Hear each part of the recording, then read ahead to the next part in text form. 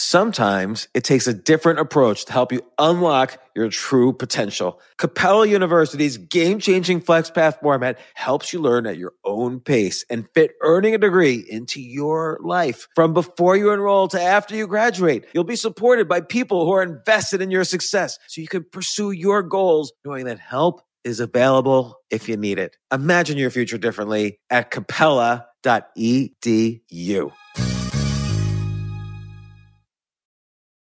When it comes to buying your first home, everyone has questions. Can we even afford to buy a house right now?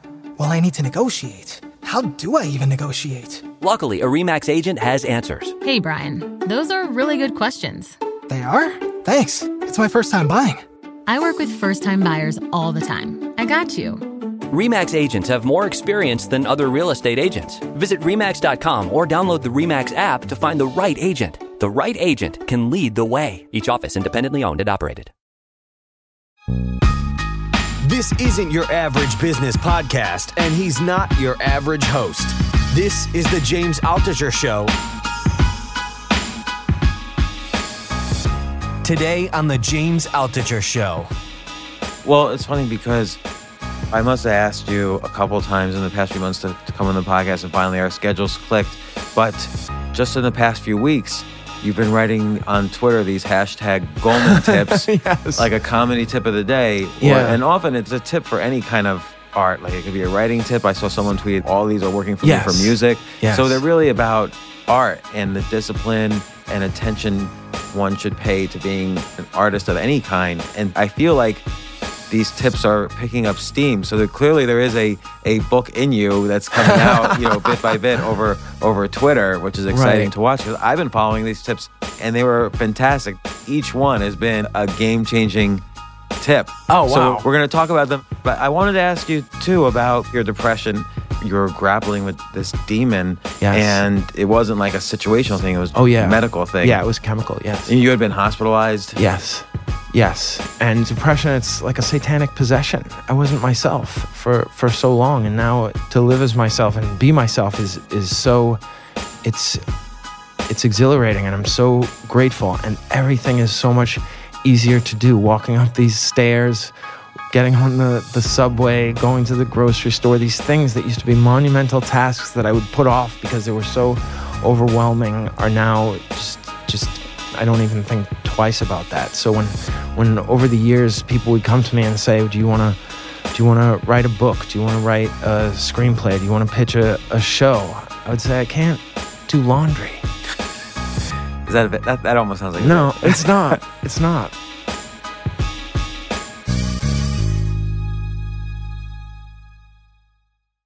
So happy to have back for the third time Gary Gulman, probably my favorite comedian in the world. Wow. Gary, welcome. That's really once again nice. to the show. That's really nice. That's important. Thank you. No, I mean the last podcast we did, I think has become like a comedy podcast classic because we take apart your joke, the abbreviated state. It's a 6-minute joke. We talk for 90 minutes like about every single word. I recommend that when people ask me, how'd you come up with that joke? Because it's probably the deepest I've ever gotten into it. Is that a joke, the joke that people ask you the most?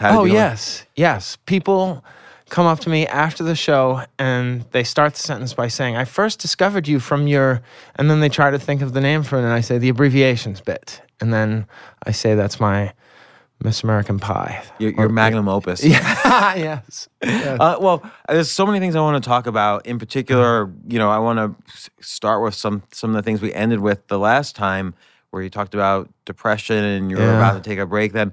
But I do want to ask. Actually,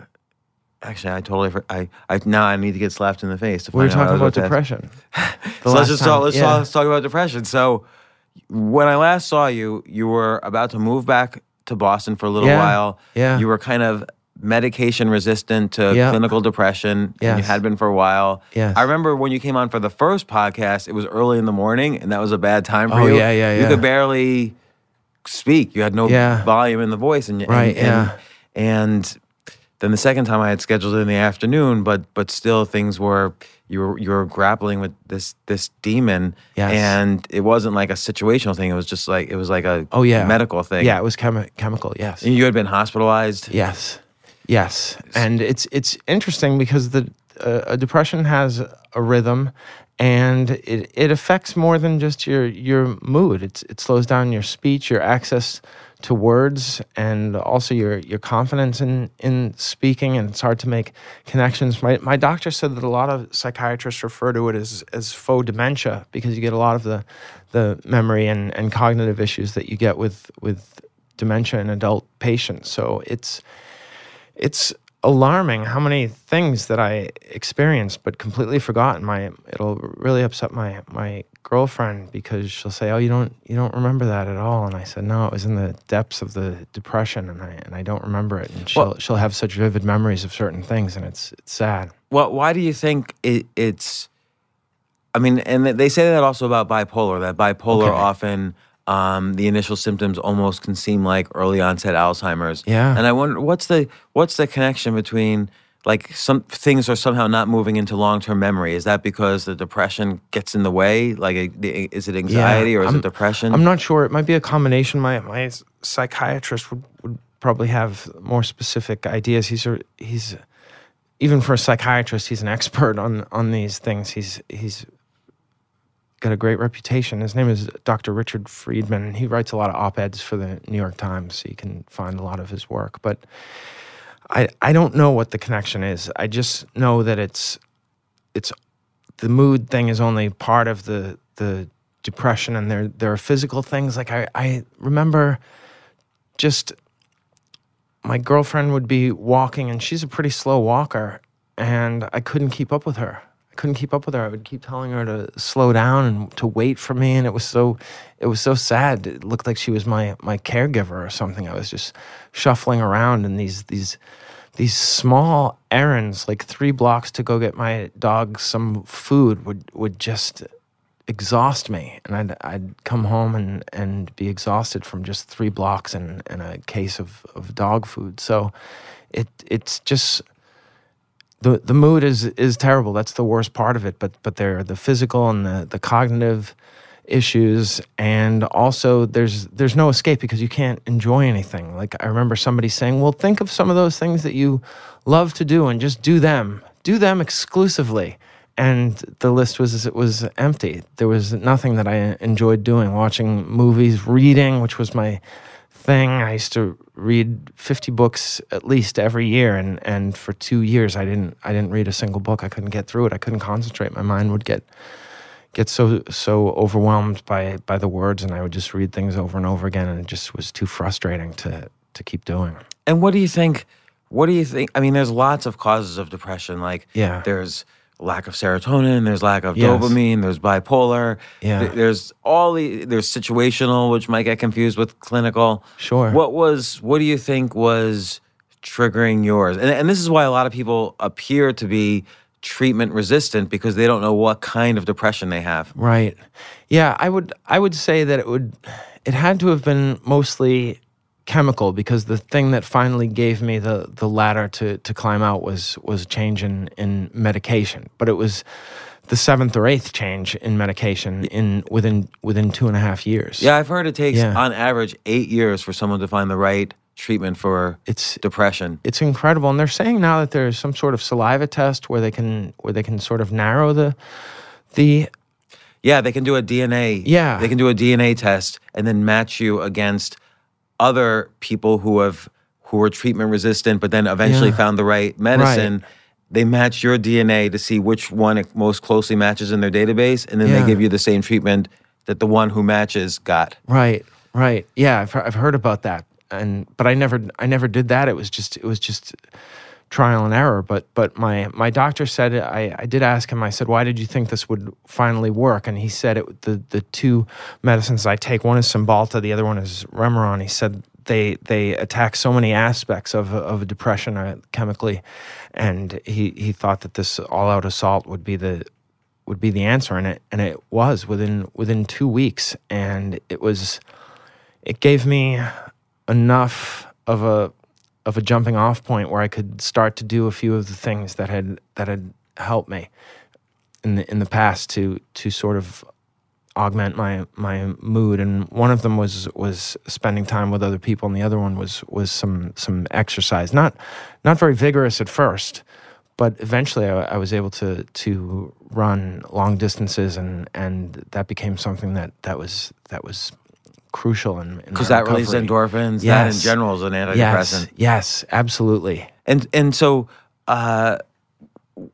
why didn't he start with that? Like, is there side effects? Like, what was he worried about if he started? I'm not sure. We had tried a couple of other things, and then at the insistence of my mother, I got a second opinion, and it was just very, very foolish.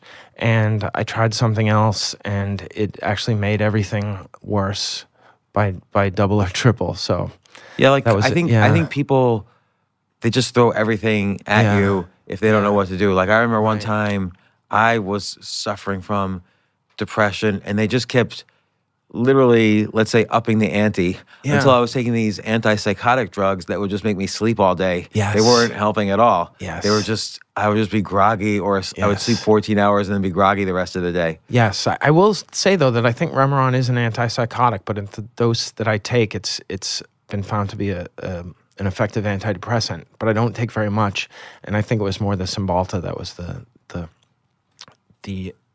difference maker. Yeah. And so what did you start after 2 weeks? What did you start feeling like? Did you start like the clouds cleared, or? Well, I don't know if you ever have this reaction to coffee, but some days it makes me feel all powerful and really confident, and I write things and I'm just energized. And for 2 years I would drink coffee and nothing would happen. Nothing would happen. I wouldn't get anything out of it. And then I stopped drinking coffee. And then one day I had a cup of coffee, and I felt like a god. And I talked to my doctor about it, and he said that was a really good sign that this was having some effect on you.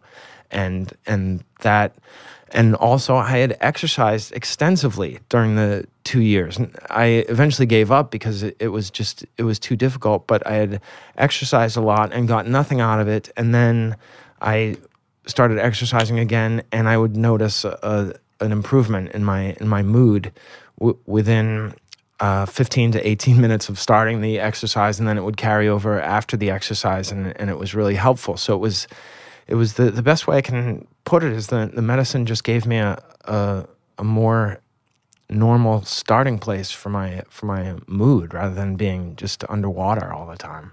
And when you moved from New York to Boston, and then I remember you said you were gonna work even at a summer camp. Yeah, I did that. Yeah. And so you were. It seemed like briefly you were just gonna take a break from comedy. Even I'm sure you did some clubs in Boston. I was going to stop doing comedy because I was starting to get too anxious, and it showed on stage. It was the first time it had ever showed on stage, because I did a Colbert in 2016, I think, or maybe 2017. 2017, I think, was the you talk about depression in the 2017. Yes, but I never mentioned depression. Right. Yeah. You talk about please be AM, please be AM. Yes. When you wake up. Oh my gosh, yes.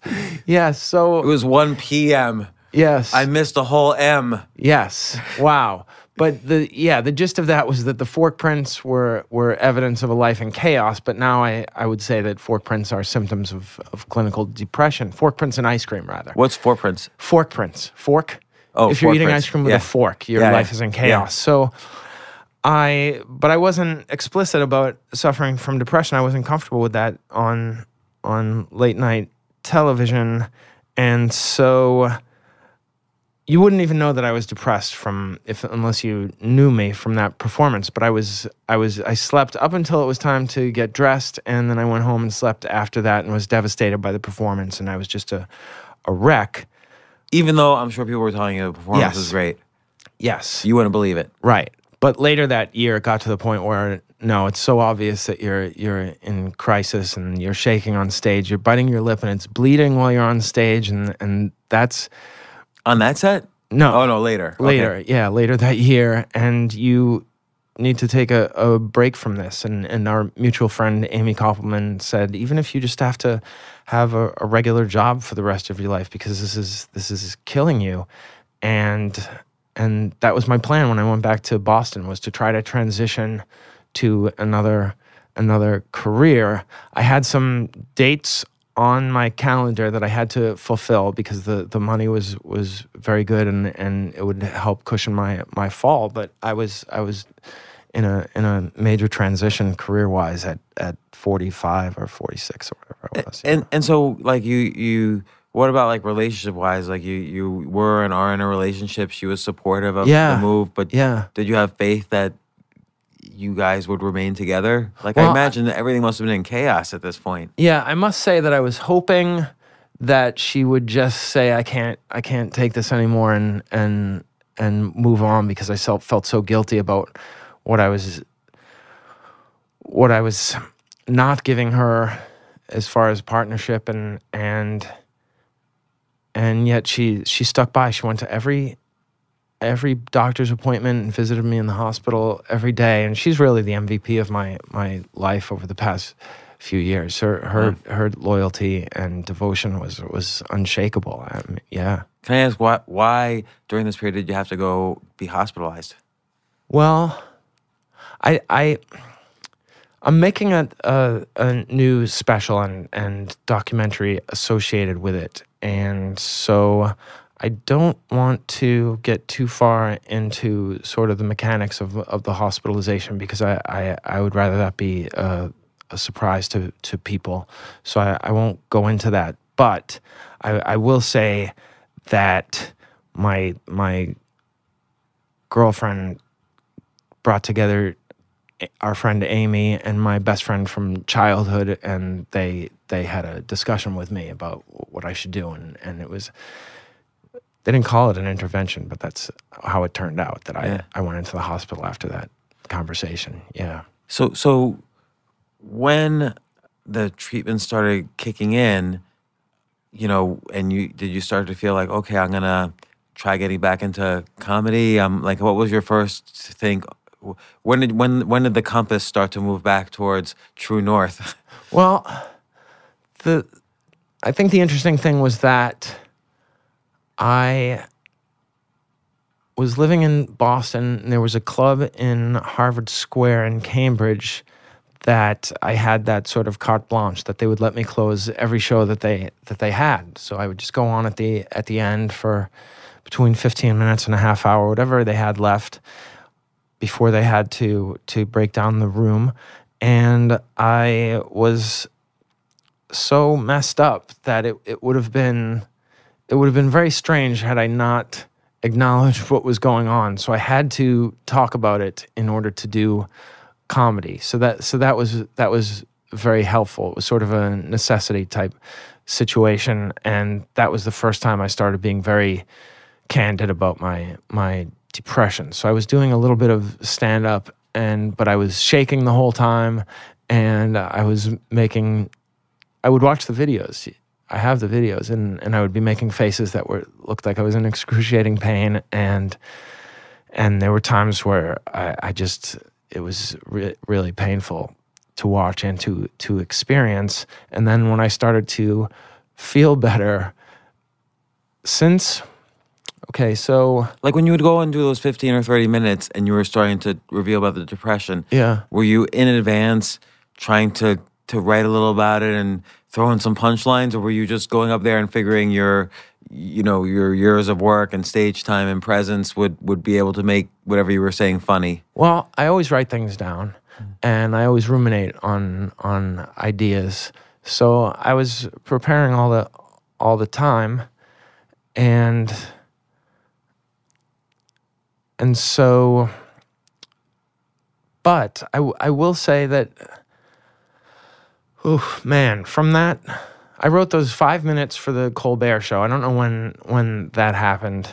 And then for more than a year, I wrote and couldn't come up with anything that was worth putting on television or really worth repeating on stage. I was just going up there with blanks night after night, and I had good enough stuff from my archives that I could do the job, but nothing new was coming out. And once I started to feel better, and be myself, then the floodgates opened up. So I think this is important. I moved back to my mom's June 22nd of 2017, and between then and the following summer, I wrote like 90 new minutes, which I've never had that type of creative run in my life. I've written 45, I've written an hour, but not even an hour, but 90 minutes in a year is impressive. Well, I think in the middle of that, it was either November or early December, I saw you, of 2017, I saw you at the Comedy Cellar. Yeah. And the set you did, I thought was so incredible. It was thanks. It was so funny. There was a very good lineup, and I think you were closing, and your pacing was just so calm and confident, and you were like saying these esoteric quotes from, to kind of go along, from famous people to go along with the jokes, and just everything was like almost a different style of humor, I felt. Yeah, that night was really good comics too up there. Yeah, that's probably the case. I definitely have reached, I feel, a new level in my work. Yeah, and I think part of it was sort of the how exhilarating it was to have this muscle back. It's sort of like if you had broken your leg and not been able to walk for a year, and then all of a sudden, after doing a lot of therapy, physical therapy, you went out and played basketball, and then you would want to stay after and dunk and dunk and dunk. And that's how what I feel I'm doing now with my comedy. I can't wait to get on stage every night. And for a time, I dreaded it, and it was impossible for me to perform. I don't know if this is a good analogy, but the best analogy I can use these days is that the depression, it's like a satanic possession. I wasn't myself for so long, and now to live as myself and be as myself is so, it's exhilarating, and I'm so grateful, and everything is so much easier to do. Walking up these stairs, getting on the subway, going to the grocery store, these things that used to be monumental tasks that I would put off because they were so overwhelming are now just I don't even think twice about that. So when over the years people would come to me and say, do you want to write a book? Do you want to write a screenplay? Do you want to pitch a show? I would say, I can't do laundry. Is that almost sounds like no, it's not. It's not. I couldn't even do laundry. So the idea of me writing a book, it's just, yes, I'm very flattered that you think I have that in me, but I may, but my tools are ruined. Yeah. Well, it's funny because even so I must have asked you a couple of times in the past few months to come on the podcast, and finally our schedules clicked. But just in the past few weeks, you've been writing on Twitter these hashtag Gulman tips, yes. like a comedy tip of the day. And often it's not just it's a tip for any kind of art. Like it could be a writing tip. I saw someone tweeted, all these are working for me for music. Yes. So they're really about art and the discipline and work and attention one should pay to being an artist of any kind. And I feel like these tips are picking up steam. So there is a book in you that's coming out, bit by bit over Twitter, which is exciting to watch, because I've been following these tips. I realized maybe by day 4, this is going to be a regular thing, and they were fantastic. Now we're on day 22. Yeah. So and each one has been a game-changing tip. Oh wow. So we're gonna talk about them in a little bit, but I wanted to ask you too about, you look at when, let's say your depression has a line in the sand. And so there's post-depression, or post coming out of depression, pre coming out of depression. The pre, a lot of your written jokes a lot, the jokes that we see and know you by, all your famous hilarious jokes, including abbreviated states or role play or any of these things. They're made up, right? They're fiction. Yes. And there's a difference between fictional jokes, which still are just as funny and meaningful and maybe even more difficult to write than jokes that kind of come out of your real life. Yeah. And I've heard arguments on both sides. Like some people, live and die by writing fictional jokes and think those are great. Yeah. And other people are a little bit more observational. They see what happened to them that day. They make fun of it on stage later that day, and then they work out the material. Yes. And how do you've obviously been going through this transformation because now for the first time ever, you've been talking about what's been going on in your life as opposed to purely making it up. But it does seem like purely making it up. I'm not saying better or worse, but more difficult in some way. Like more parts of the imagination have to click in. Yeah. Like right now, you were just telling me a story, and it almost sounded like a bit. Right. But it was a story about what was happening to you. Yes. Whereas to make up the abbreviated states, and again, I'm not saying better or worse. I prefer the truth stuff. Sure. But there's something amazing too about the made up material, like completely fictional material. Yeah, I love both.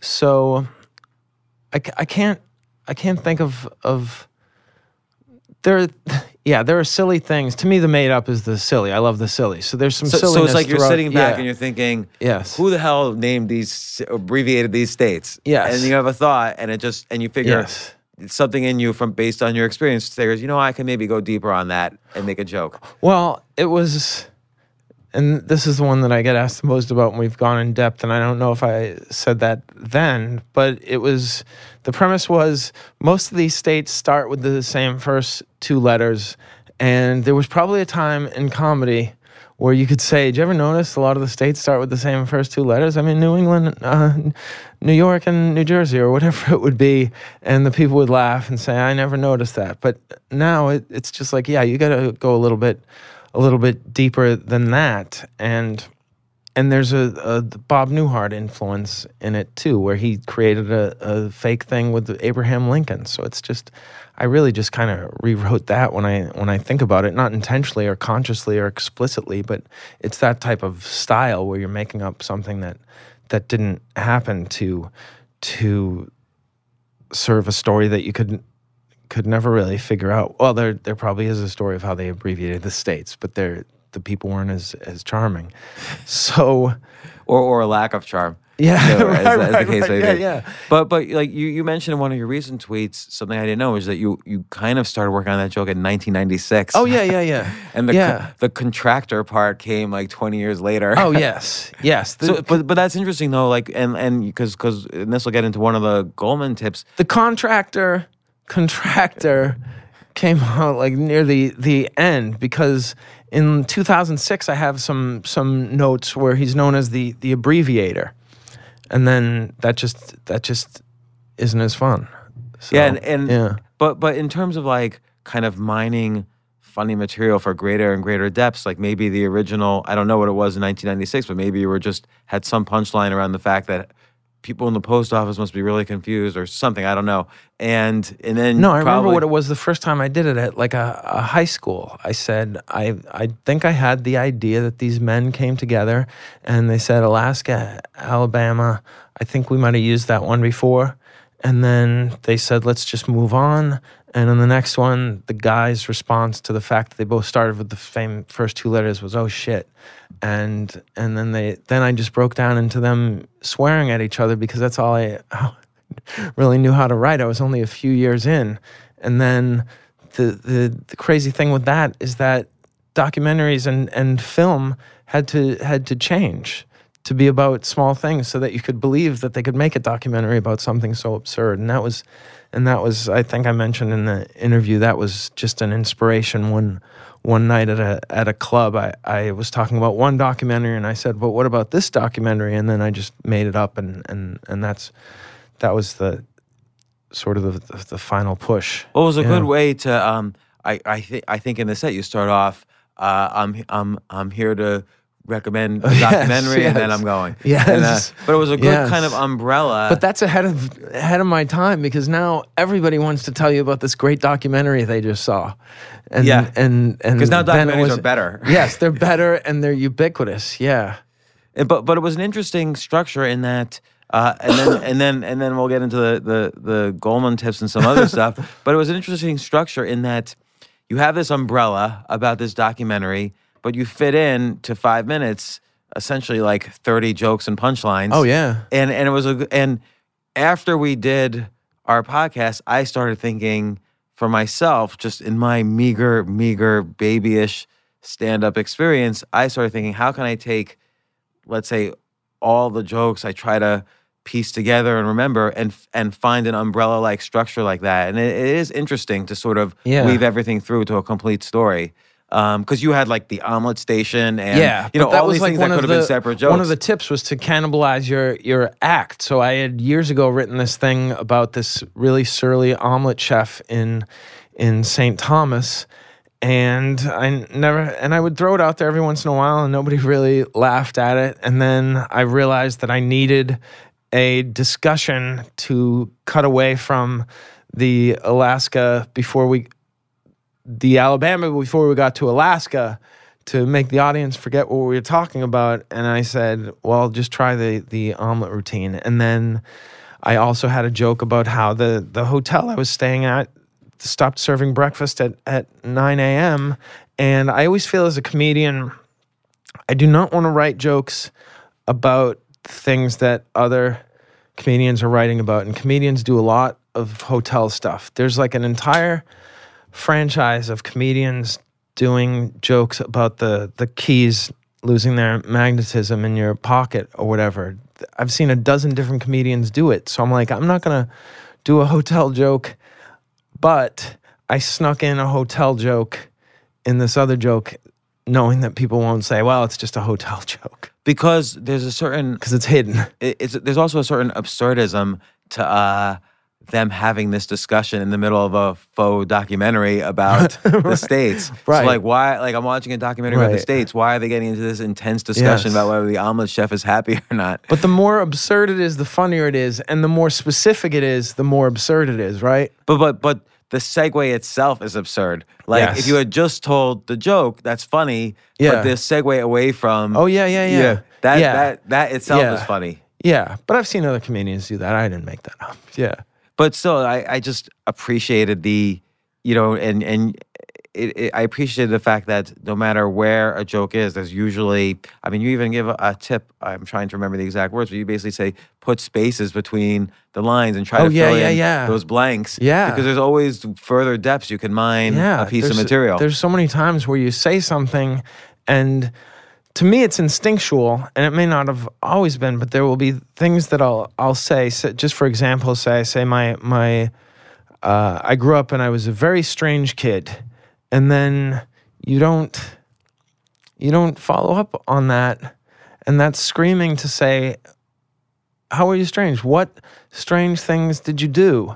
And then over the years, I've written 100 things about weird things I did as a kid, and then I just keep trying them out, and some of them are too strange, some of them aren't strange enough, and then you find one that's the right fit, and it feels it's exhilarating. I can't tell you how exhilarating it has been to get that feedback again off of new jokes, because I was missing it for years. Yeah.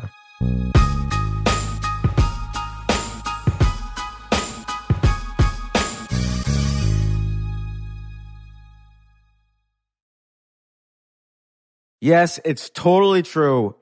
Airbnb has changed my life. If anything, they have made my life so much better. Like, I used to live in Airbnbs. I lived in over 100 or 200 different Airbnbs over a 3-year period, and I loved it. I became a really good guest of Airbnbs, and I got to know lots of hosts. So when I initially owned a house, of course, the first thing I thought was, I'm going to turn my house into an Airbnb because I travel a lot. So why leave my house unused when I can make a side income by letting others Airbnb my house or come to stay in my house as guests. And having my own Airbnb or being a host for Airbnb has allowed me to do just that. And I've met other hosts. I've actually spoken at Airbnb's host conference. I think it was in 2017.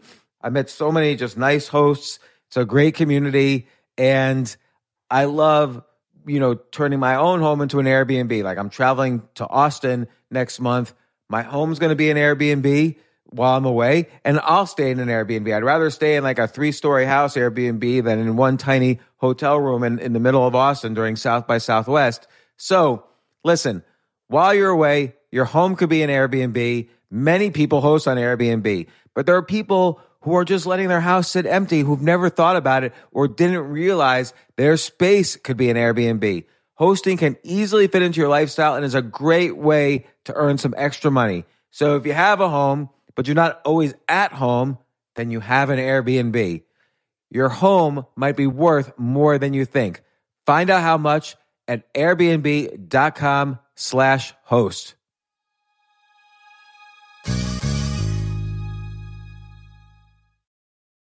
Daylight savings time is starting up again. Okay, podcast is over. That's all you needed to know. But why do we have daylight savings time? Answer: to give us more daylight from March through November. By setting your clocks forward, it may feel like there are more hours in the day when we initially start daylight savings. But if you're hiring, it doesn't necessarily help you find qualified candidates for your roles any sooner. There's only one way to do that: ZipRecruiter. And right now you can try it for free at ZipRecruiter.com/James. ZipRecruiter works around the clock to find qualified candidates for you. Once you post your job on ZipRecruiter, they send it to 100+ job sites so you reach more of the right people. This is such a brilliant idea for a business, and ZipRecruiter did it. So ZipRecruiter's smart technology also quickly scans thousands of resumes to identify people whose skills and experience match your job. I've used ZipRecruiter, particularly as a potential employee, and I still to this day get messages every day. James Altucher, would you like to apply to be VP of Entertainment at NBC or whatever? So there's just nonstop emails. Like I got 5 or 6 emails today because a year ago I signed up for ZipRecruiter. So spring forward with a new hiring partner, ZipRecruiter, and find top talent sooner. See why 4 out of 5 employers who post on ZipRecruiter get a quality candidate within the first day.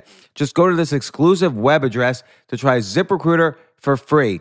ZipRecruiter.com/James. Once again, that's ZipRecruiter.com/James. ZipRecruiter, the smartest way to hire.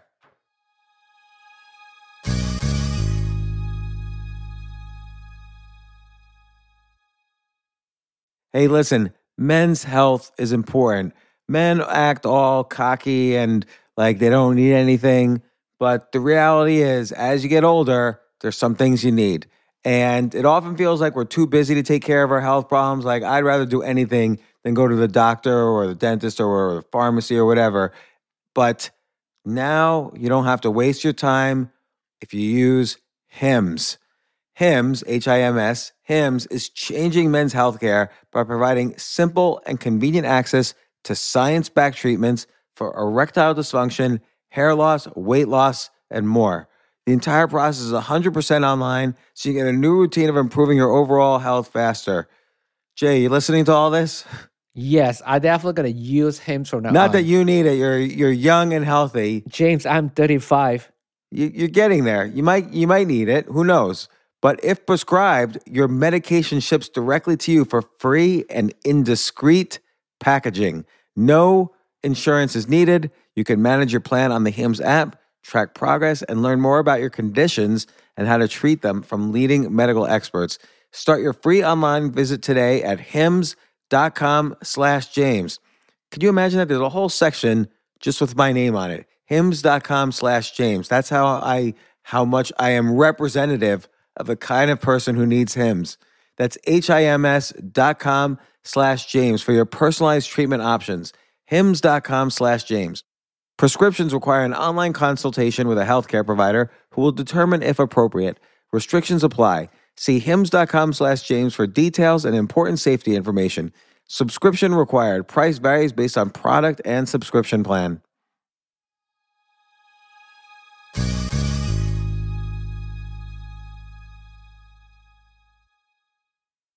I remember before we started the last podcast where I described to you what we were going to do, Yeah. there was almost like a look of panic in your face. Like, Oh, yeah. And you were like, because I think I hit a nerve a little bit, like, oh no, that's like the last great joke I'll tell. Yeah, I'll never write another good joke again. And I've had that feeling before, and I've gone 3 months. This time it was over 2 years. And it's interesting because I was going mad, but that was even more maddening. Yeah. And so one of the Gulman tips is, which you alluded to earlier, is go back to your old jokes. Yeah. And now that you have more experience, you can see how they fit into your current set. They've evolved too with you, and see how they evolve. So that's very interesting advice. And that's essentially what you did with the omelet station and the abbreviated states. Oh, sure, yeah. Have you seen it more recently?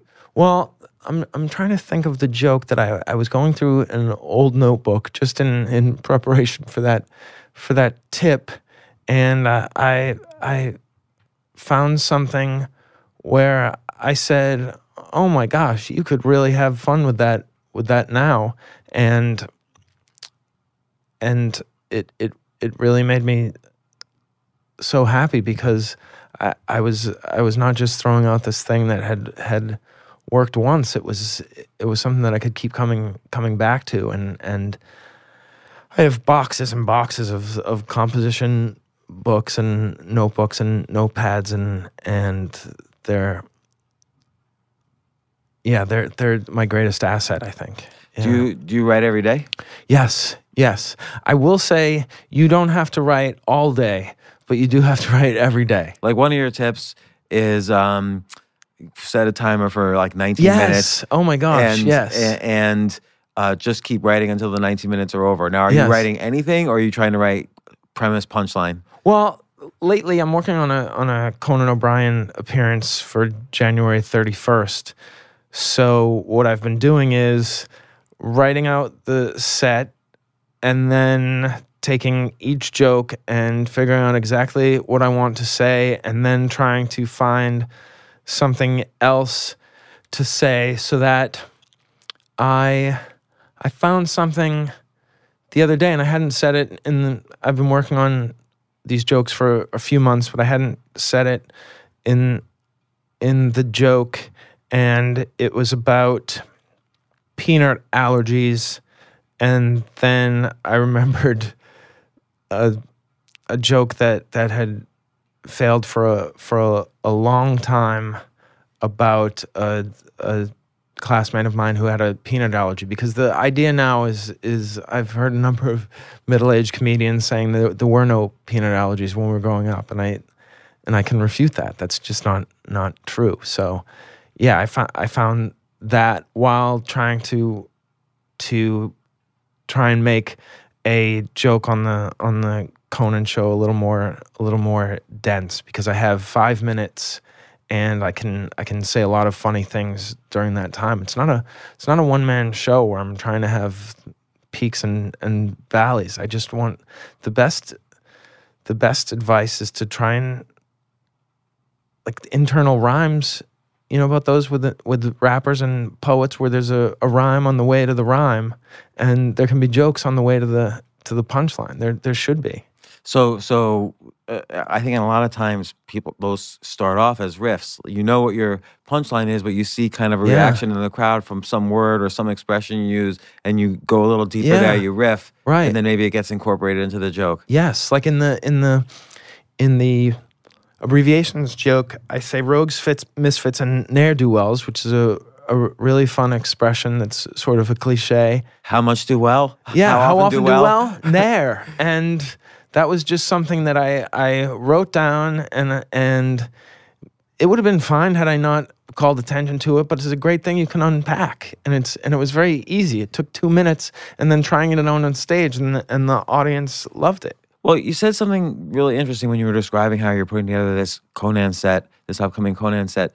You were trying to figure out what do you want to say. Yeah. Now, I see comedians here all day, all night long, every day. Yeah. And you can see, and this is no criticism to them because the crowd enjoys it no matter what, but you can see a lot of people are looking for premise, punchline, and they're not really thinking that. I could tell they're not thinking ever the phrase, what do I really want to say here? So what does that actually mean? Because I think that is what separates out, a certain level of comedian from other comedians.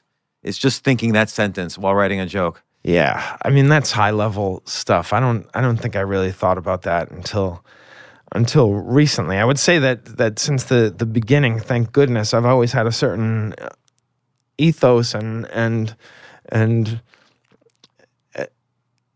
aesthetic requirements to the jokes that have made me stand out in certain ways, and that I wanted to be original, and I wanted to be a comedian that I would want to see. But for this particular Conan appearance, I want to refute the idea that millennials are soft, entitled, and lazy, because it was my tip today, watch the other comedians on your shows. And I watch a lot of the comedians on my shows, and I just keep seeing middle-aged and older comedians dumping on millennials. And even if it were true, it would be something that I would say, well, there are plenty of people covering this subject. It's my feeling on topical humor.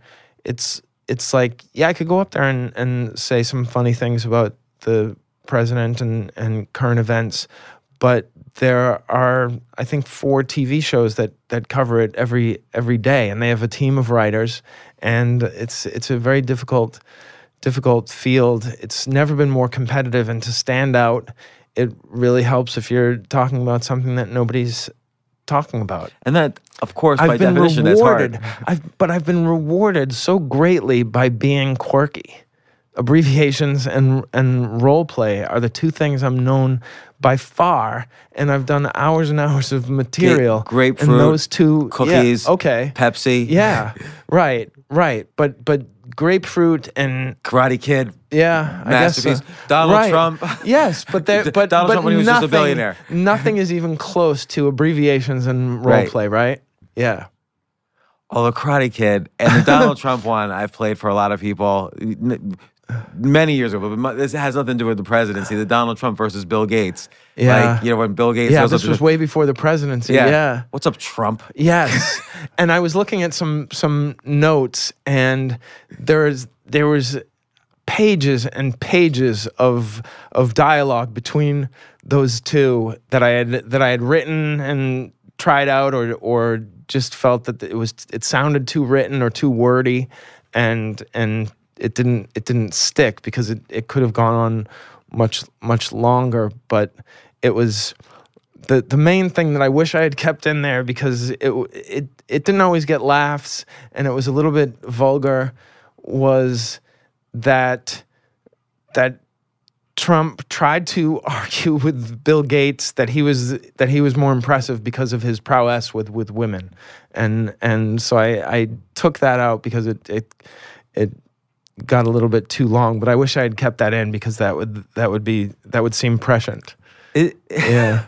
But it's interesting though. I mean, I don't know what it would have been like with that joke, but I loved the structure of that joke, which is that, and I encourage people to Google it. It's Gary Gulman, Bill Gates, Donald Trump, and just the idea that the whole premise being that Bill Gates can be condescending to Donald Trump. And it starts off with this whole kind of almost definition of the status hierarchy billionaires find themselves in, and your own relationship to that. And then Bill Gates sort of being almost this savior by being condescending to Trump. Yes. It's just hilarious. And then what made it funny is then you're doing something you don't normally do, but it's almost like you're doing an impression, because you're Bill Gates talking down to Trump in my voice. But the thing is that I was trying to remember why I was so mean to Donald Trump before he was president. But it was that I despised him because of the birther situation, and also the You're Fired, that show. I thought that was a cruel, mean show. And I just have a general aversion to reality TV, but that one especially was just appealing to all the basest instincts. And I will say this, and this will be an eventual tip that I'll put out there, that joke started as a 2 or 3 sentence thing about the Bill and Melinda Gates Foundation, and it was not very original in that it was Bill Gates having an argument with his wife over why his name was first, and he was putting it in her place, and I just thought it wasn't very feminist at all, and it was objectionable to me, but it got me to talk about Bill Gates on stage, and led me to talk about his absurd wealth at the time. But with Donald Trump, so it was like scaffolding as the foil almost, instead of but that Melinda was Gates or you. Months after starting the joke, did Donald Trump become the foil? Because I mean, I saw another version, maybe not another version, maybe it was in the same set, I don't know, because it's on YouTube, but where one thing Bill Gates won't know is the great feeling it is to find a $20 bill in your pocket. Yeah. So I don't know if that was in the same set or was it No, it was in the same set, that I in some ways was just as happy as Bill Gates because of certain things, And then I always want to weave back into the Gulman tips, but then there's something about that joke when so you find a $20 bill in your pocket and you start by saying this is something Bill Gates will never experience, this kind of joy, and you say my plans changed. Oh yeah. And and you said you went to Chipotle, but you didn't just say Chipotle, you said Chipotle Mexican Grill. Oh yeah. And so I thought it was funny you added Mexican Grill. Everyone just says Chipotle. Yes. Why'd you add the words? Just because there's funnier. an absurdity to it. It's specific and it's the truth, and it's funny, and it's also, it makes me kind of a character, like who talks this way. Yeah. Who says Chipotle Mexican Grill? It's obnoxious. And then there's so many good lines in that joke too. I'm just being like a fanboy on this podcast here, but there's so many good jokes there's so many lines where, like you say, when first off you're gonna treat your friend baller, and everyone laughs at that, and then later, I regret saying baller. I regret saying baller. No, it was funny. Why? Because it's not to mention that it's cultural appropriation. It's also any middle-aged white man can get a laugh by using Ebonics or African American slang, and as much as I enjoyed the Crazy Rich Asians, I felt that it was. I didn't approve of the characters who used African American slang and mannerisms to get laughs, because it was minstrelly. It was objectionable, and it really bothered me. And I love the movie, and the performers were great, but I cringe now when I look back and remember that I would use expressions like that, because it's too easy. It's really easy. Okay, we'll hold on to that thought, because I want to get to easy versus not easy, because you're right. I think a lot of comedians stunt their growth almost by sticking to easy, because they know that's what gets them back at the clubs over and over and over again. Yes. And I can see from my perspective, both as a performer and as a club owner, that it caps careers. Oh yeah, like it puts a ceiling on careers, and they don't realize it, and you can't tell them either. No. So but there's other things in that joke too, like for a while you're talking about how you couldn't afford the guacamole, but now with the extra $20, you're gonna go all out. Yes. And you make a point, I forget the exact words now, but you make a point of saying, I'll take care of Gary Gulman's finances. She tells me that it's $2 extra. I said, why don't you let Gary Gulman worry about Gary Gulman? And that was something that I had heard. Somebody saw Larry Bird the night before a playoff game drunk. And the person said to him, hey, don't you have a playoff game in like 9 hours? And he said, why don't you let Larry Bird worry about Larry Bird? And it was one of the greatest stories I ever heard. And I thought it would be so obnoxious for me to say that to a Chipotle person over $2. But then as a further follow on to that joke, or, you said, I'm Gary Gulman. Yes, that's the point. Larry Bird could say Larry Bird, but Gary Gulman, the people don't even remember who I am halfway through the set. Yeah. So it was just funny. But and that, I guess, you're speaking a little bit to your truth, which is that a comedian struggles all the time with money before breakout success. Oh my gosh. Well, I've had sort of a few situations where I was pretty well off for me because of development deals and tours. And then inevitably, or I won't say inevitably, knock on wood, this time I won't blow it, or next time I won't blow it, but I bought a house and it went under and because of contractors and things like that, and I became broke. Why would abbreviators have a problem with you? Yes. Oh my gosh. And yeah, so the one redemption of that period was that I had this thing that people really could relate to about being broke. That's most of a American. I remember a comedian coming up to me after seeing me perform the $20 joke, and he's enormously successful and internationally famous and so wealthy. And he said, I was thinking that I would love to have done that joke, but I'd never get excited over finding $20. And I thought to myself, because I don't have much respect for the guy, I thought to myself, I wouldn't trade my act for your money. That's really interesting. Yeah. And it's interesting to see. I don't think he meant to be condescending, but I'm very sensitive, and also it was rude, I thought. But he's basically complaining about himself, though. Kind of, yeah. So, yeah. It was a combination. Yeah, I'm probably misinterpreting it. I mean, I'm always wondering. Or maybe he was just trying to be funny, but I'm incredibly sensitive. Like my mom said to me that I'm like a different person now, that I'm feeling well, and it's stuck with me for 24 hours. I'm like, I'm the same person. I'm just not sick. I was offended by that. What do you make of that? Well, I think she's trying to say,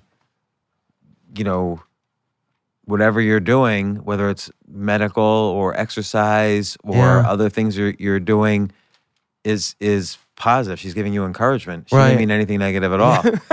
She didn't say, "Boy, you were a shithead before, and now you're That's great." How I took it. That's how I took it. She loves you and is saying, "Please, Gary, stay on the path that you're on." Yeah. Oh, that's a much healthier way to interpret that. That's funny, though, that you wouldn't automatically interpret it that way, but that could be based on your relationship with your mom and the whole thing. Yeah. So there's got to be a bit in there somewhere. Yeah, of course. So, but it's interesting because I know I keep wanting to get to the Gulman tips, but everything you're saying leads to something else. These are all tips, right? but like, in terms of having money and not being able to say the $20 joke, you look at how a guy like, let's say, Louis C.K. or even Dave Chappelle, how they deal with, the fact that it's clear, and Chris Rock too, it's clear they have money now, right? Everybody knows exactly how much money they have. Right, yeah. And Louis C.K., he did it very intelligently in one special. Maybe it was hilarious. He said, I was flying first class on American Airlines. I got upgraded. I had a bunch of, fuck it. I always fly American Airlines. Everything you guys do, I do better. It's not going to last forever. It's only going to last a few years, then it'll be over, which he turned out to be presciently correct on. Oh, my word. But that was an interesting way for him to deal with it. Yes. Brilliant. So, because then he gets the money issue out of the way, and then he can keep doing his jokes. Yeah. And Dave Chappelle, it seems like he just goes right into it and says, I'm rich now. Like, deal with it. I have different problems than you, but we all could still relate. Yeah. So it's just interesting to see how different people do it. Yeah. Because I think it is a challenge because the everyman lives paycheck to paycheck. Right. And so if you're trying to, of course, be a comedian to as large an audience as possible, how do you deal with things that are different than the normal person? But just by definition, being a comedian, you don't have a 9-to-5 job. Right. So Yeah. you're different from 100 million other Americans. Yeah. So it doesn't matter whether it's rich or whether you're a comedian or whether you live in New York City, you're still going to be different from most of the audience you want to reach. Yes, but do you think this just occurred to me that because we've seen a lot of comedians over the years, I'll just put out a theory. We've seen a lot of comedians over the years who've gotten rich, and then their stand-up has not been as good as it was before they were rich. But my theory is that they started doing less comedy after they got rich, and that's why their stand-up isn't as good. They didn't feel the need to go up every night and do shows in front of 12 strangers or 50 people or whatever, and so they just, by not using their tools and their craft, they just fell off. So I think that, I mean, you would know better than me, but I think what you're referring to is maybe that they don't go on stage as much, and clearly having a lot of stage time is important for, even if you write down the jokes, just seeing what the audience responds to, riffing and incorporating those into the jokes. Yes. And just getting better at presence on the stage. Oh my gosh, yes. But I think there's something else too, which is that if you, I see this very much, let's say even, and again, I'm not anywhere, right? I'm a tiny baby at this. This is maybe my 4th or 5th year doing it. But if I invite all my friends to the audience, or people who know me from my other lives, like books and things like that, my readers who have been following me for 20 years, I can destroy. Yeah. But if I'm going up into a room full of strangers, it's much more difficult. It's a much more of a challenge. Sure. And the problem with, like, let's say, I'll just use as an example. I'm not saying anything good or bad. Like, I enjoy this person very much, but like Seinfeld, he just walks on the stage and everyone loves him, and they also love the experience. They're thinking to themselves, "I'm seeing Jerry Seinfeld right in front of me." Yes. So he claims that only buys him 45 seconds. It only buys me 4 or 5 minutes. But think of the audience you've cultivated, Jerry. Yeah, that's the thing. Is that they're all huge fans of Seinfeld, right? The show. That's a great group. You would want to, if you were on Facebook, you would try to get people to come to your show that were fans of Seinfeld, because they have kind of a smart look at comedy, and they appreciate a certain type of clean humor, but personal and relatable. And you're not attracting people who are fans of something else, or metalheads or whatever. And you know, almost every comedian I've spoken to on the podcast has express the importance of likability. You know, almost more important than humor, because if they don't like you, then they're not going to laugh, even if you're funny. But comedians like a Seinfeld or any of these big comedians, Dave Chappelle is a great example. People like him the second he's on stage. They're paying already $300 for tickets at Radio City Music Hall. Yes, that's so it's so a cognitive true. bias that they have to like them. That's so true. So that could make them not know anymore the challenge of doing comedy to a group of strangers, because that in itself is a big skill. How do I do comedy to a room of 60 people that don't know who I am at all? Yes. And 3 of them are Swedish, so they're never going to laugh. Yes. So, you know, there's all sorts of things. So I think that could be too. I don't know if it's because Chappelle still probably goes up a lot when he's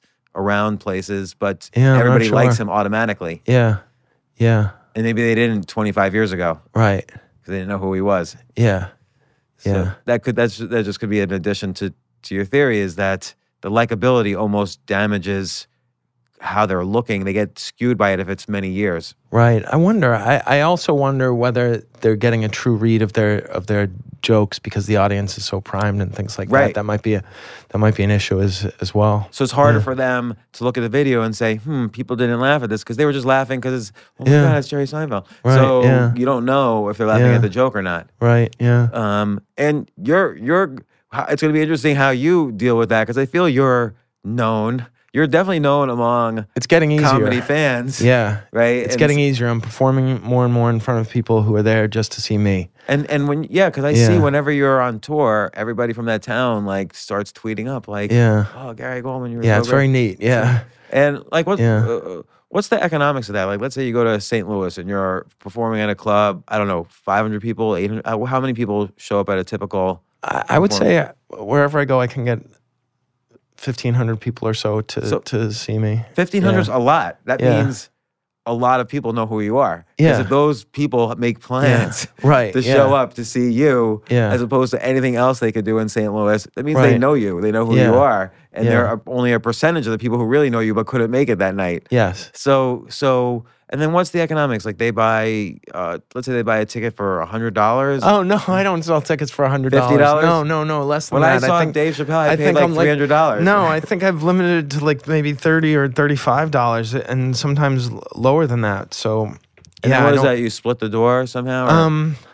I don't want to get into that, but yes, for the most part, there's yeah, that's usually the case All right. at this point. But there was a time when I would go in for $1,500 for the entire weekend, and no matter how many tickets I sold, I didn't get any more than $1,500. So I'm very grateful that I'm at a place, and I really think I'm not that much better of a comedian. I'm better, but I'm not that much better of a comedian now than I was when I was getting paid $1,000, and I'm glad to get it. And so that, I think, was part of the subconscious decision to start sharing these tips.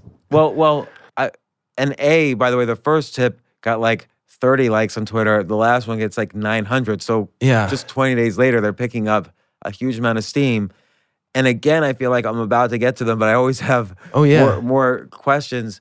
You mentioned about, and this was a tip, like don't do the obvious punchlines. Yeah. Like if someone can figure out the punchline, you need to go deeper. Yeah. And again, I see that a lot. And I think the audience can't always see that, but I think the average comedian who goes up at a club is doing a lot of the same, material that everyone else is doing, because it's the quick and easy way to get a laugh. It's harder to go deeper, but it's hard to also find these areas where, that no one's covered before. Like, again, you take Louis C.K., almost any topic you could tell me, I could come up with a Louis C.K. joke that he's done. He's done every topic. Yeah, that's interesting. So what do you, and now particularly as I guess one direction to go is, again, mining life's experiences. Yeah. But like, how do you tackle this issue? Like, if you were going to make a I don't know, you've mentioned quite a bit, you don't want to repeat the same jokes that white middle-aged comedians are making. Yeah. Like, how do you then find, what they're not talking about or figure it out? I think one thing that occurred to me when we were talking about what's the audience going to think is the punchline. If they can guess your punchline, then you're not going to get a laugh. But hopefully you'll get to a point where, and this is my aspiration, where the comedians won't know where you're going with this, where they won't be able to predict your punchline, and surprise is such a crucial element in comedy. So if the audience is about to yell out the punchline, or in some cases I've seen audience members yell out punchlines of comedians before they even get to it, it's like you're finished. And then so I think getting specific and being,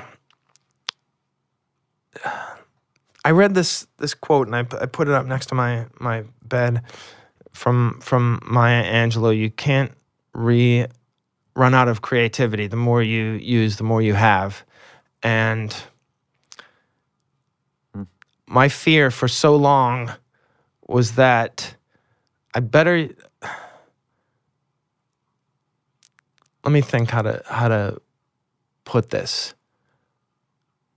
All right, so I remember when I first did a joke about Netflix. I was like the only comedian who was doing jokes about Netflix. And then I saw another comedian do a joke about Netflix, and I was like, damn it, there goes my Netflix joke. And I think that kind of attitude was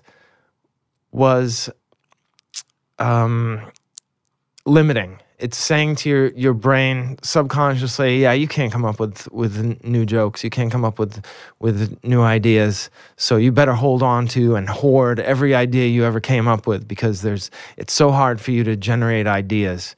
And that that quote from Maya Angelou really, I think, freed me up, at least subconsciously, to say, like, I used to have a joke about Uber, and then I noticed over the past year or so, every comedian who was going on before me had a joke about Uber, and at first I was like, man, I'm not going to be able to do that Uber joke anymore. And then I thought, well, that's good. Let them do their Uber jokes, and I'll write a joke about anesthesia or something. I don't know what I'll write about, but it'll be something that won't be the Uber joke. But you feel like a lot of, let's say, the comedians who have Netflix specials, they're taking but they're using the topics they know everyone's experienced. So, like, for instance, being broke, or abortion, or Trump, right, or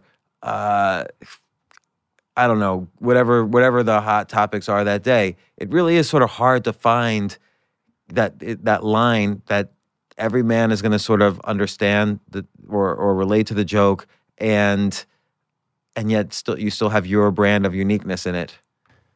Right. I think it comes back to one of the tips was to read Self-Reliance by Emerson, and if you don't have it in your head right now, the main thing to me that I got from that was that the specific is universal. So you can be very, very specific and personal, and people will get it. Do you think now that you said earlier about your fees and tours, that you feel like you're not necessarily a better comedian than you were then, except then I'm not this much better. But I would disagree on the one hand, in that then you were doing the abbreviated states, which obviously is, so many people have commented that's like the greatest joke of all time. but now you're mining your personal depths, and that's infinite. Right. So for everybody. Right. So, and that's really where, but I think that's a different kind of challenge. Like, as opposed to just being kind of ludicrous and absurd and just almost looking at it like a Rubik's Cube puzzle you're trying to put together, it's hard to take biography and insert punchlines into it. If you were giving a TED Talk, right, there wouldn't be punchlines every 15 seconds. Right. But it's actually how I started off in jokes. My earliest jokes were biographical, exaggerations of my childhood, and in some ways I've come back to that a little bit, because there was, moving back into my childhood bedroom, there was a lot of time for reflection. I wasn't able to watch TV, and I wasn't able to read. I had a TV and I could watch it. I had no interest. There was nothing on TV was either boring or would remind me of what a failure I was, that I wasn't on something. And so I just had a lot of time to think in a bedroom that really hadn't changed much since I lived in it as an adolescent. And so take that experience, right? Yeah. How would you think about that experience specifically? And if you were to start to put a punchline into it, because that, of course, is, you say the specific is universal, so that's very specific. The average 45-year-old out there hasn't moved back into his childhood room. Right. But there's something universal about it, in that every 45-year-old man is scared of that. Yes. So there is something universal in there. Or know somebody, has a relative. It's not exactly. that. It's especially nowadays. It's not that uncommon. And just fear in general. Yes, certainly. And so if you were to think about that, and to say, because obviously on the one hand it was a sad time in your life, but if you were to say to yourself, okay, I'm gonna try to figure out where the punchline goes, and I only have 15 seconds. I'm just making that up. Yeah, that's considered the timeline. So how would you start to think about that in terms of writing a joke if you were to take that experience? Or that emotion? For me, it's sometimes there are specific anecdotes. The time I was taking out my laundry and folding it, and a pair of my mother's underwear was stuck to one of my sweat-wicking running shirts, and I held it up and I said to her, "Is this yours or mine?" And so I never did that on stage, but it made her laugh hysterically. So that was a long setup to that joke, right? I had to be that age to be in a situation where I'm folding my own laundry, and then have that thought. So yeah, and also it's really uncomfortable and awkward and embarrassing. Right, and so again, the average person doesn't experience that, right? Because by the time they're old enough to fold laundry, which by the way is an interesting metric for age, old enough to fold laundry. So there's something there. Right, yeah. And then to have that experience, the universality of that is awkwardness. Yes. And everyone's done something awkward, whether it was with their daughter or with their mother or whatever. Yes. I don't want to sound creepy there with the daughter. Right. But there's this other side of it in that, like I was thinking about this last night, just thinking about how lucky I am. If a really nebbishy, broken down guy was talking about moving back in with his mother and he wasn't dressed in a certain way and he had a certain posture, it might be sad and so pathetic that you would feel sorry for laughing. But because I have sort of an upbeat smile and posture, people say, oh, he's over it, he's out of it, there's some distance, and let's have fun with this guy. If I As opposed to if I were to move back. You would have no problem with that either. But I can't think of anybody. But it's just like some people are. There is a lot of luck, and I have a lot of survivor's guilt over my position in comedy, which isn't even that fantastic. But it's better than a lot of guys who are more talented than me have. So, yeah. I don't know. You're always very self-deprecating, but. I'll hit some of the tips because they are so good, and I've been following. Do you have any time constraints? I have about 15 minutes left, if that's okay. 15 minutes left. All right. Record every set. Super important. And we were saying before the podcast, you gave me that advice a year and a half ago, and it's been amazing for me. It's like the best piece of advice I've ever gotten. Yeah. It's like having a sort of a gold mine in your home that you can. I mean, I have 25 years building up to this, so I can look into notebooks and listen to old recordings and find things, and it's like mining for I won't say gold, silver, but yeah, it's very helpful in finding jokes and also figuring out where you went wrong or where you need to sort of do try to replicate what you did, yeah. And also, and this is related to another tip, taking out the ums and the ahs. Oh, yes. You can see where you do it, so you can practice saying the joke in your home. Yes. And just doing it because you have to take out the ums and the ahs and decrease the words. Like maybe you could see there was like one riff you did that didn't quite work, or some line that you threw in to build up to the joke that you realized later you didn't need. Yeah. So it's valuable for a lot of, like, because you give all sorts of tips about taking out words, because you even just said about the setup to the folding your mom's laundry. You basically use too many words to get to the laugh, and you mentioned the Gulman tips, just to essentially get to the laugh quickly. Write out a favorite. This is January 2nd. Write out a favorite joke, word for word, one sentence at a time. After completing each sentence, analyze each word. Why does it work? How do the syllables of the words create rhythm? How do the sentences build to the punchline? What's the grammar of comedy? And I'll ask you about this tip in a second, but you mentioned when we were doing the last podcast about the abbreviated states joke, I would ask you about each word, and you would say, it has got a K sound, so it's good to end the sentence with a K sound. So you really think about all of these things. Yes. And that can only happen from writing it down. Yes. So, but what is the grammar of comedy? A lot of times you skip certain words, and sometimes you use contractions, sometimes you don't use contractions, and sometimes you mumble the tail end of a word when it's clear that they know exactly which word you're talking about, and they don't need the entire word. The timing dictates that you say this punchline quickly. It's just, at this time, it's all feel. And I heard this interview with a man, or read an interview with a man who spent years cutting salmon, the fish, down to pieces for food, and he said he could tell by the sound that the salmon made when he slapped it on the counter where he was going to have to make his cuts because he's been doing it so long. And I have a sixth sense with the audience where I know exactly where to drop the punchline and where to go a little bit faster. But it's being on stage 400 times a year for 25 years. And it reminds me of the set I saw you do in December 2017 at the Comedy Cellar, where your pace was so slow. Oh, yeah. And you would say these quotes.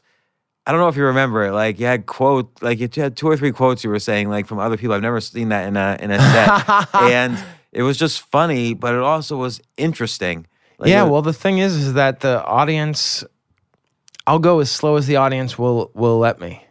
Yeah, it was an interesting lineup because I remember specifically there were about 3 comedians. You were one of them who were slow paced, and 2 comedians who were really fast. And the fast guys were getting a lot of laughs, but I couldn't remember a single thing afterwards.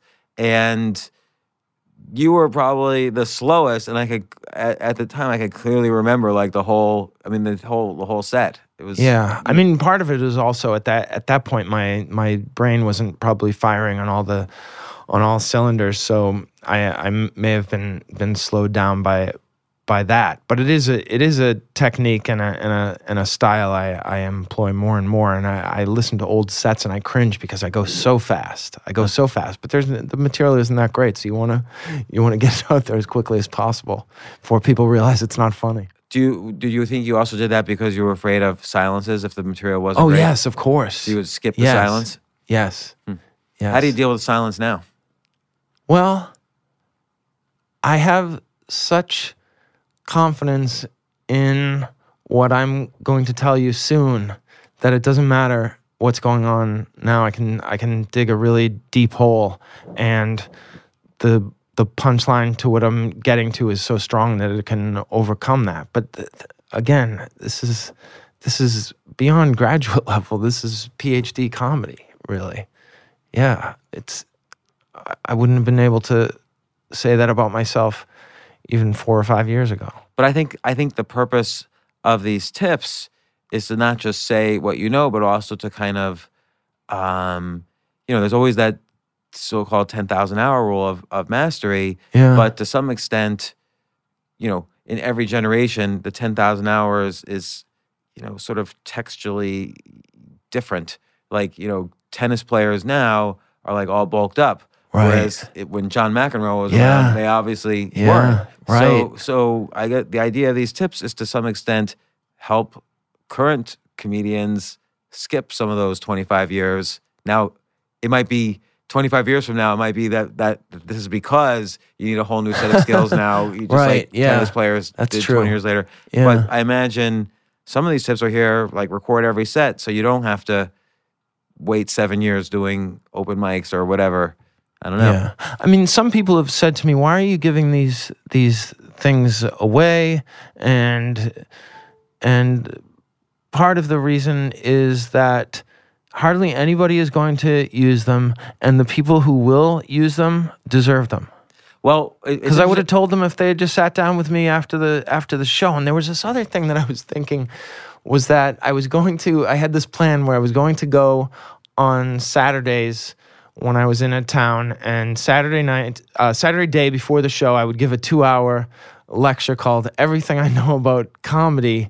And then I thought, I need that time to prepare for the show, so I really don't want to do that. But I remember there was a comedian who used to charge people to do a class like that, and he would watch them and give them tips and everything like that. And I thought it was so crappy to charge comedians who are broke. It would be in, like, it's not New York where there's some comedians who have a lot of money. It would be in the local places. So unless they don't have $200 or $300 to give to some guy to judge them. I didn't like that. Also, it's an interesting thing about free, right? Nothing is actually free.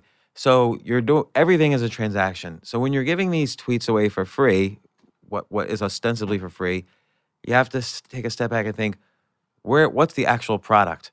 And the actual product is your reader, because what you're doing is you're essentially buying audience. and I don't say this in a negative way. That almost sounds capitalistic and negative. Right. But you look at how it builds steam. It's one way of building steam by giving something for free. The readers themselves, because you're not selling something that they're paying for, they become the product. And I'm putting it in a crass way, but I don't mean to sound that way. But right. And it'll work because you're giving value. You're delivering value, so you're getting value back. You always get back the value you give, if that makes any sense. Yeah, I mean, I think that what I've told people I'm getting out of it is that it holds me accountable. In that, one of the things I don't know if everybody's like this, but I just despise hypocrisy, and I think it would be so hypocritical if I was giving these tips and then not abiding by them and not writing. Which is like in your tip 5A. It holds me accountable. Yeah. So that's your tip 5A is tweet a series of bombastic writing tips so that if you don't write every single day, you'll feel like a hypocrite and a charlatan. Let me see if I could find some ones I want to ask you about. All of them I want to ask you about, but I know. And you've talked about this already, which is cannibalize your act. Go through your joke inventory, maybe from years ago, and relocate some jokes or pieces of jokes. But you also mentioned in the Chipotle joke how you mind something Larry Bird said. So let Larry Bird worry about Larry Bird. Yeah. Which is very funny. Yeah. And when would you mind, like, let's say, and I noticed a response to this one, somebody was looking through Mitch Hedberg's notebooks and finding material his wife, for potential Lynn, jokes. Yeah. So when would you say it's okay to look at what another comedian's doing, not stealing, but saying, okay, there's a germ of something here. I can maybe go in a different direction with it. Oh, never. Never. Yeah, I don't think that's a good idea. I mean, the thing is that nobody else knew that quote except this college guy that I went to.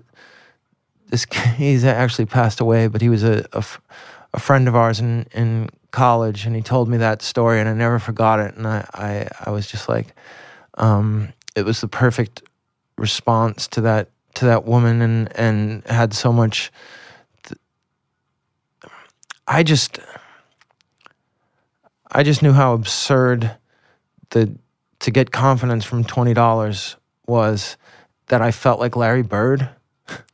That, which itself is funny, even though you never mentioned Larry Bird. But let's see, going through these, some of these.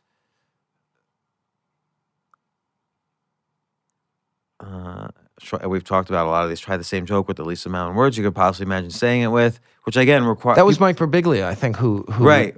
guest tweeted that. Guest tip from a legend. Yes. And he's really good, actually. Oh, he's amazing. And what he's specifically good at is telling a story that's filled with punchlines. Funny, so he could take just a very solid story that would almost sound the same without the punchlines, but he's got tons of punchlines and good pacing and so on. Yeah, he's remarkable. Oh, and I think he performed that night at the Comedy Cellar. Oh, okay, cool. Yeah, he's terrific. Get on stage, writing a joke down is less than 50% of the process. So that's interesting. We live in New York City where there's a billion stages around. Yeah. Some people don't.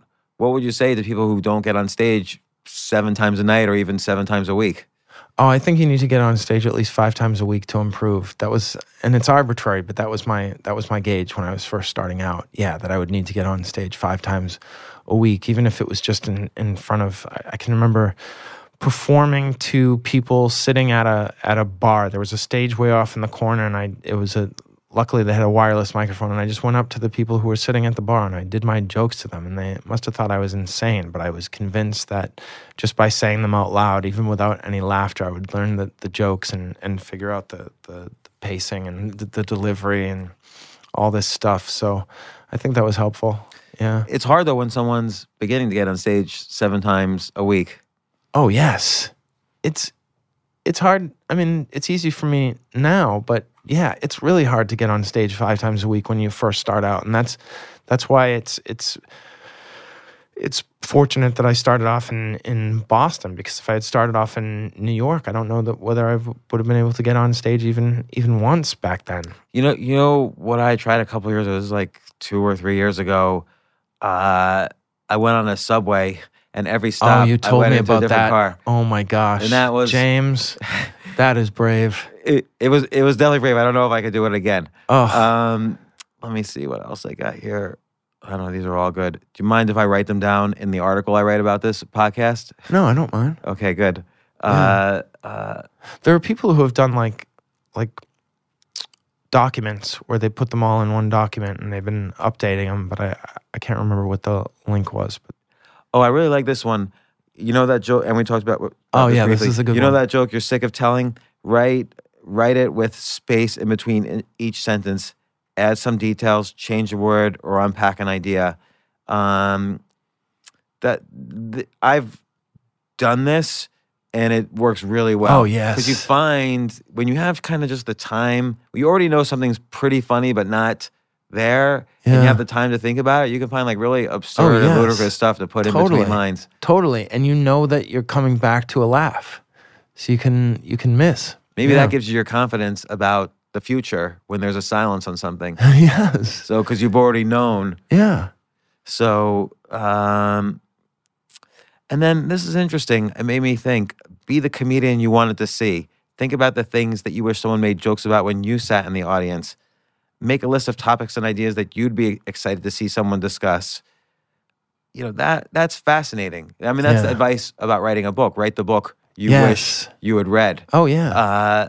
So like, what's an example where you've been able to use that advice? Well, I think when I was younger, I used to wish somebody would talk about basketball on stage, and I wish somebody would talk about what was the other thing that I was really into when I was first starting out. The Incredible Hulk. I remember, why doesn't anybody ever make fun of the Incredible Hulk? And so I started to try to work on jokes about basketball and the Incredible Hulk, and I wound up writing jokes about football and figure skating and about Karate Kid instead. So that they became things like I was looking for somebody to make jokes about the things that I was obsessed with, and I was obsessed with certain films, and then watch them over and over again, and I realized that I wasn't the only person who was making these observations. I was just at the time the only person who was sort of deconstructing them and making the comments from a person like me. Usually people like me are winners because I'm very... You make a joke about that, which is that you would expect, yes, you know, God has blessed this Jewish person with 6'6", you know, athletic abilities. Yes. You know, you at least think maybe he wouldn't have the neuroses. Yes, You'd be wrong. Yes, I'm athletic and physically gifted, but I've approached all these sports from a timid and sensitive place. So when Rocky was drinking the raw eggs, I just knew he was going to get salmonella and cholesterol. All right, like, let's say, I'll just make this up. Let's say you were obsessed with Schindler's List. Okay. How would you... I'm not asking you to come up with a joke on the fly, but how would you start to think about it? I would think about specific scenes and characters, and I mean, what's the best Schindler's List joke? Louis C.K. about the girl who auditioned for Goodbye Jews. I mean, it's just the greatest Schindler's List joke. But that would be an interesting one, and it would probably be about just the suffering and the things that I complain about in real life, which is probably a formula that people have used, but just off the top of my head, that's what I would think about. But I would be very specific about the suffering that I'm going through. So two quick questions, because I know you have to wrap. Sure. Sunday night was the season premiere of Crashing. Oh, yeah. You've made an appearance on there Yes. before. Yes. I think in season 2. Yeah. But it was really fascinating. Pete Holmes was trying to get passed at the Cellar, so he auditions for the real life Esty, who's the booker at the Comedy Cellar. For people who don't know, it's the best. It's the biggest and best comedy club in town. And I say this as a co-owner of another comedy club in town. Right. But Esty rejects him, and she says, "I didn't get you. You have to answer. Who are you? Why are you? Why now?" And I thought that was really fascinating, those 3 questions. And I think with your stuff with the depression coming out, like you're fully answering those questions and combining them with punchlines. And you weren't necessarily doing it before, even though you had the amazing talent to put together the abbreviated states and all those. Right. So it's almost like, I don't know. What do you think of her advice? You answer, who are you? Why are you? Why now? Oh man, I don't know whether I could answer that at any point. Maybe I could now. It seemed very intimidating, but I think those are important, especially now when it's gotten so competitive that we're just going to say, all right, everybody who gets on that stage at the Comedy Cellar is funny. They're really funny, and they're probably going to kill. And then you have to limit it even further and say, okay, you have to kill, but how are you going to do that? And what are we going to get from that? What are we going to get from that? What are we going to get from you? What are we getting from you that we're not going to get from every other comedian who can kill? Obviously, you're going to kill. We've got plenty of guys who can kill. And we certainly have a lot of young white men who can kill. How are you going to stand out from that? And I remember a tip from Billy Crystal's manager or something like that he said that you're not leaving the audience with anything. You're killing, but you're not leaving them with any kind of emotional or visceral thing. And I think he might have been talking about his 700 Sundays, where that was sort of what he had wanted to leave an audience with, something significant like that. Yeah, not just laughs, but also that. And so I think those are three great questions. But I think personally, I would get overwhelmed with those questions and then quit. And yet you're kind of doing them. I hope so. Gosh. So, and then the final question I have, which is related to another. But also, I will say this, that fame would trump any of those 3 questions. That if for some reason you were really famous, you could get on stage anywhere you wanted and the audience would go crazy. So there are famous people probably who are not answering those 3 questions. Right. I think that's what's happening. Maybe to your point earlier about comedians who have, exceeded a certain level. Yeah. Tony Rock once came on the podcast and he had this writing advice, which is, think of all these major points in your life. Like, let's say there were 5 major points in your life, and then make 5 bullets underneath them, like what happened during those major points, and then come up with a punchline for each. Oh, that's cool. Bullet. Yeah. But I still find it hard. So I tried it. Yeah. And I still find it hard to, even if something's a critical point, to turn on the punchline mode. Something might be a critical point because it was horrible. Right. And it's hard sometimes to and I'm a writer for the past 30 years, but not of comedy, but of books and other things. And, and often humorous writing, but it's still, punchline has a very specific structure, I feel, or maybe I'm just intimidated by it.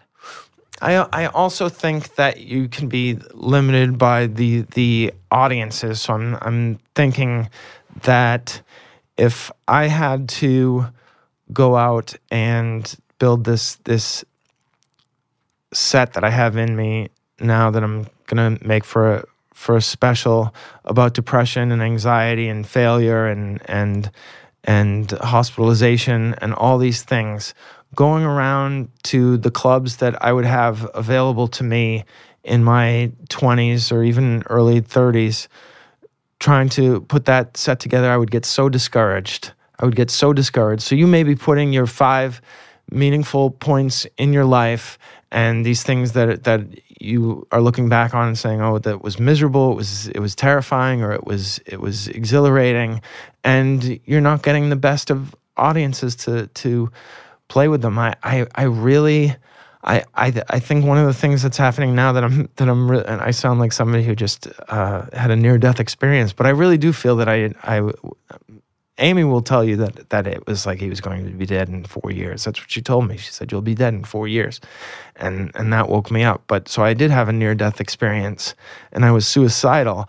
But now I'm so grateful because I'm at a time when I can talk about these things, and I don't want to say cultivate because it sounds like I picked and choose. I just happen to attract thoughtful audiences. I don't have a lot of people getting drunk and heckling. I don't have a lot of people wishing I would be dirtier or more brazen. I have a lovely audience to work these things out in front of. So I'm very grateful for that, and the timing couldn't be better. Well, I think, and just to close off, I think in part that's because your material is always like fantastic. I've never seen a single bad joke.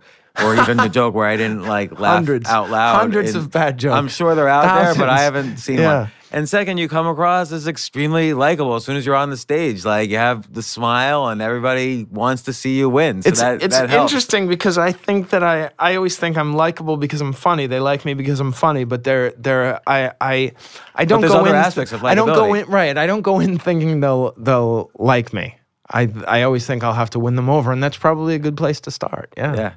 Well, Gary Gulman, definitely check him out on Twitter and the hashtag Gulman Tips. When do you think your next special or whatever will come out? It'll come out in the winter of 2019. I'm shooting it in the summer of 2019 in New York City. Yeah. I'm going to that, right? Oh, that would be so great. Yeah. Then before, look, come on the podcast again when yes, I'll come on. When you have on the next like 30 tips. Yes. So, and also I'll come on and we'll promote too the special. Absolutely. Yeah. And just to show you how serious I am about that, we've been again going back and forth trying to schedule this. I specifically scheduled this for today, and this is the only podcast I'm doing this week because today is my birthday. Oh my gosh! So happy birthday, James! I'm honored. Thank you, and thank you so much for coming on the podcast. My pleasure. Good to see you again, and good to see you doing so well. I'm really happy. Thanks, James. I really appreciate all your encouragement and support over the years. Thank you. I mean that. It's been so helpful. Thank you. Thanks, Gary. Okay, thanks.